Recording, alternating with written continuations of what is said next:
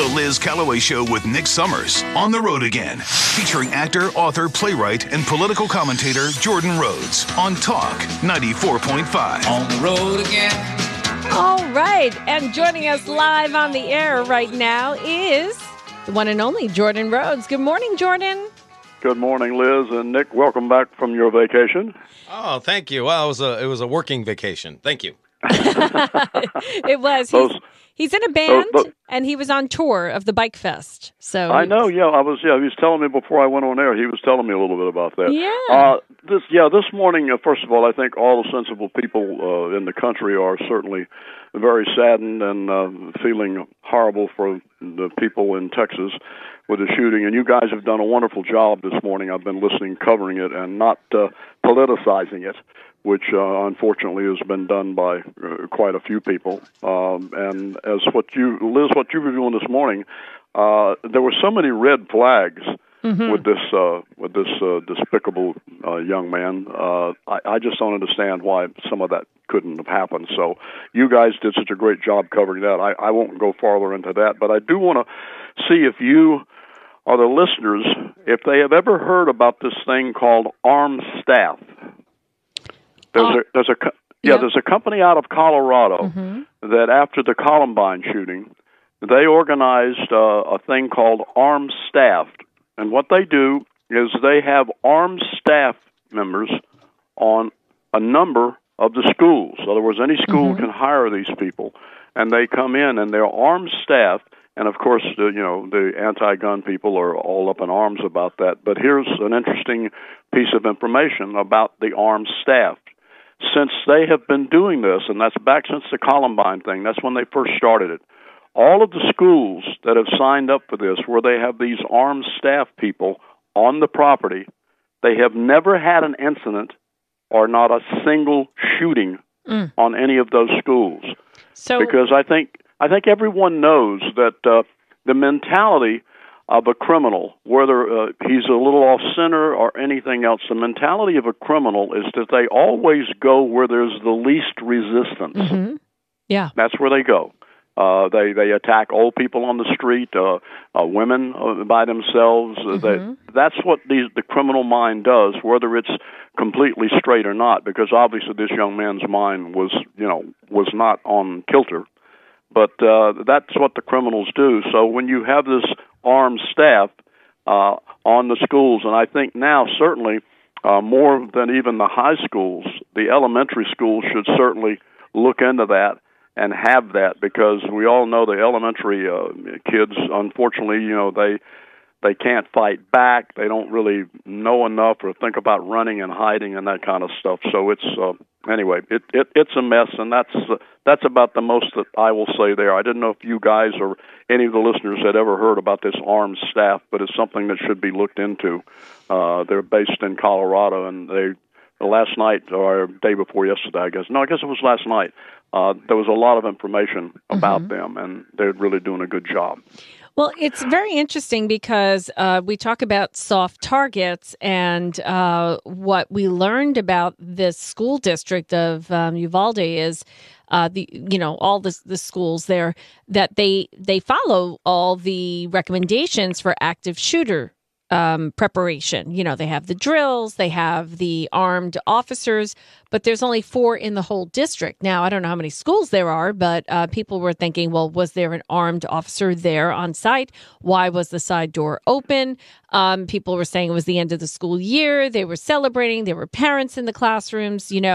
They were maybe complacent. We had a very long couple of years where there was no school. I mean, hence no school shootings during the COVID lockdowns. Right. But, there's a lot of this pent-up energy now, and doesn't mean that they're thinking of something else now. It's just they didn't have the opportunity.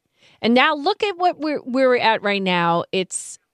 You have Cory Booker, always talking about this federal law that would be universal background checks, getting a license before you buy a gun, having to be 21 in order to get a gun.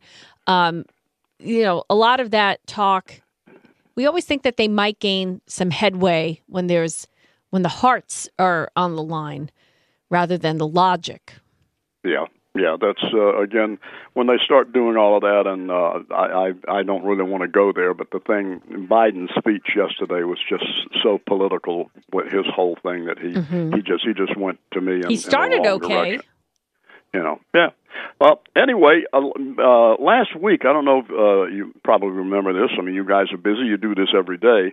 But you remember I brought up the thing about Patrice Cullors, the founder of the BLM? Yes. Mm-hmm. Yeah. Okay. Well, all of that is really kind of, I guess, as we say, hit the fan now because Patrice Cullors, she resigned just the other day. She resigned from the BLM. Now, of course, she resigned. This is, of course, after she bought herself a $6 million mansion out there in Studio City, paid her father's baby the $970,000. I think his name is Damon Turner or whatever, for creative consulting. Paid her brother Paul $840,000, and I think already there's something about around $32 million that's not even been accounted for out of the $42 million in assets that they got. But anyway, Patrice Cullors is now gone, and they showed a brief thing day before yesterday on TV where a little radio interviewer, TV interviewer, went out to just interview her, and she did like a iPhone thing. And went on the phone, and it was so funny because they were showing the difference between the young person that was there ringing her doorbell wanting to talk to her and her on the phone saying she was being threatened and her children and everything, and she was so afraid what was going on. This was no way to live. I mean, it was just, it was really funny. But when the tables are turned. Yeah, not funny that, the BLM has just, I mean, that thing was just such a political, ripoff. It was unbelievable. Okay, this next thing that I'd like to bring up is I hope that one of you guys or some listeners maybe will text you in and let you know. I'd never heard anything about this at all. Are you familiar with the Republican representative out of Georgia, Marjorie Taylor Greene? Yes. Oh, yes. Okay. She won. Okay. She won her primary. Yeah, right. And this was after they were trying everything they could to keep her out of there. But here's something that I did not know that I've only learned since I was with you guys last week. What's that? She put a resolution, a House Resolution number 57 in the 117th Congress to impeach President Biden. And her impeachment was for enabling bribery and other high crimes and misdemeanors. I mean, this thing, I have not heard a thing about this. And yet she put this is a resolution that got some backing, not much, which surprises me. But the CNN and the New York Times, my gosh, they went after this lady. They have accused her of everything, insurrection. Maybe that's why. Well, yeah, I'm sure it's because that's what happened. And she went for this whole thing about the disinformation on the board to use federal funds.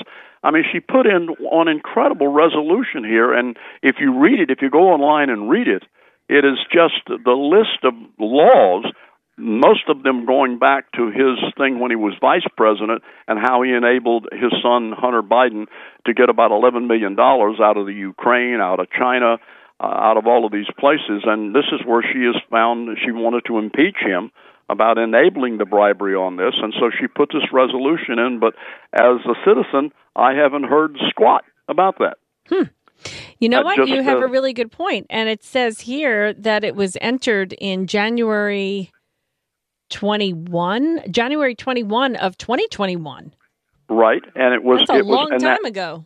Yeah, and actually it was redone again on March 5th, 2021. Wow. Yeah.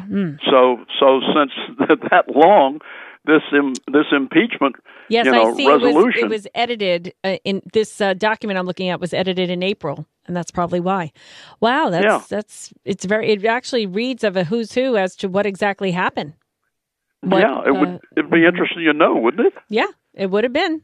But Nobody's covering it. Trump gets impeached over a perfect phone call. Yeah, right. Oh, of course. Oh, did you see that Joe Biden wrote the Time magazine article, the 100 most influential people, and Zelensky is on the front cover, and Joe Biden actually wrote that article, supposedly? Yeah, supposedly. I think that's the key phrase there. Supposedly. See how I didn't really believe it. I was sitting in the veterinarian's office, and I saw Time magazine, and I saw that Vladimir Zelensky's face was on it, right? And I was like, how did he do a photo shoot for Time magazine? And then I looked. And his name, and actually Putin as well, is the 100 most influential people in 2022.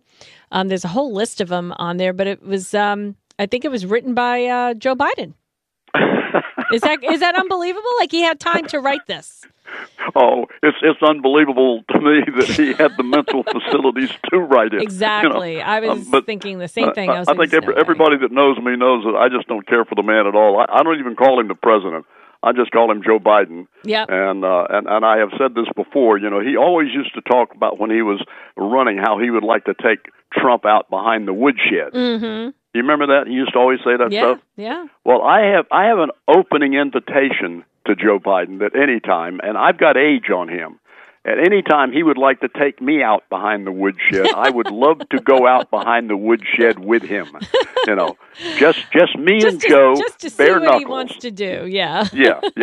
Well, he said he's taking the gloves off. So he said he's taking the gloves off for this, for the gunfight. Hold on. Yes. Oh yeah. Yes, Nikki. Yeah. Yes, Okay. Nikki. Yeah. It's hard to eat ice cream when you have gloves on. I know, that's right. It's hard to eat ice cream. Unbelievable. With boxing You guys must love Corinne Jean-Pierre. You must love her as she's the gift that new... keeps giving. She is. I never thought I'd say this, but I miss Saki. She at least was fun and sarcastic, you know. Well, she could answer a question. Sorta. I mean, did you guys see the thing the other day when she was asked how would raising taxes on corporations reduce inflation or our national debt? There's no answer. She couldn't. All she could do was just go to a talking point and start reading this thing about how everybody should pay their fair share. Mm-hmm. And Peter came back again, the Fox guy. Thank God they allow him to ask questions now, and ask again how in the world was raising taxes on corporations going to reduce our taxes and reduce this incredible inflation. And then she's fumbling through her papers. Oh yeah, it was ridiculous. It was just absolutely unbelievable. The other thing, Jordan, we're speaking with Jordan Rhodes. This is our segment On the Road Again with Jordan. What about Biden again? It was back when this wars first started with Russia and Ukraine that Jen Psaki said, well, this proves that we need to be less dependent on foreign oil, oil in general. And then we heard President Biden saying basically the same thing. He's like, this is what did he call it? An incredible transition or something like that into less dependence on fossil fuels. That's why you're paying so much at the pump. This is what we're doing. We're transitioning. What?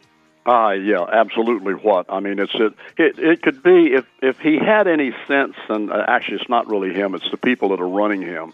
They could alleviate everything not everything, but most of what we have going on right now in the economy by simply opening up the pipeline, letting those offshore drilling things go back to getting oil out of there, make those leases. I think he's got 5,000 unsigned leases on his desk, which, I'm not even sure Joe could sign his name 5,000 times. Exactly. But he's got those on his desk, and it's just insane. I don't know how much longer the country can, if we can really last for as long as he's going to be in office, because I've looked, and I was hoping to talk to you guys about this today, that I had found some wonderful, marvelous little find in there, a little something that where we could do something against the president, but we can't. The American people, there's really nothing we can do against this guy once he's elected, or in this case, what I believe appointed, because I still don't believe he ever got 81 million votes. I just don't buy it. Right. And one of the last things I want to do, because I was really disappointed in the USA Today. Carly Pearson she's an opinion writer, and she wrote this great big article that was just out the other day that said the heading of it was "Biden isn't doing that bad. Do you remember Trump?" Oh, my gosh. Biden isn't doing that bad. Gee, Liz and Nick, I don't know if he were doing any better. Could we be in any more trouble than we currently are? That is crazy. Out of touch. Isn't doing that bad. Totally. And, yes, go ahead. And do you guys think that the Durham report should be released to the public? When he's done with it, I think so, yes. Yeah, I do too, but boy, they're just fighting tooth and nail on not having it released. But boy, I'm telling you, I certainly think it should be. And going back just quickly to this Corinne Jean-Pierre, do you guys remember how brutally Kellyanne Conway was treated in those press conferences? Oh yeah. I mean, they came after her. It was absolutely unbelievable. And now you look at these people with the questions that they asked this little, I think, completely unqualified Corinne Jean-Pierre. I don't think she could do any of that stuff. Hey, Jordan, Jordan, did you just circle back to Jean-Pierre? Yes. Well, Jordan, we're just about out of time, but any final thoughts? Just one. Can the governor and the states, can they use the National Guard to secure our southern border?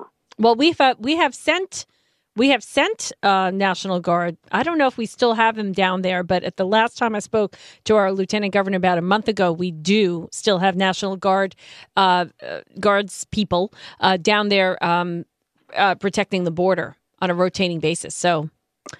Interesting. Well, if they're not, that would be great if they can, because I looked up and it said that the governor can do that if they are trying to secure help with the security of their citizens. And I think that we could certainly use the National Guard down there because the southern borders from every are state. Yeah. Oh, it's an absolute disgrace. Jordan, it's a disgrace. We are out of time. Thank you so much. On the Road Again with Jordan Rhodes, the author of The Life of a Blue Collar Actor. And thank you so much. We'll talk to you next week. Thank you, guys. Talk to you next week. All right. Bye-bye.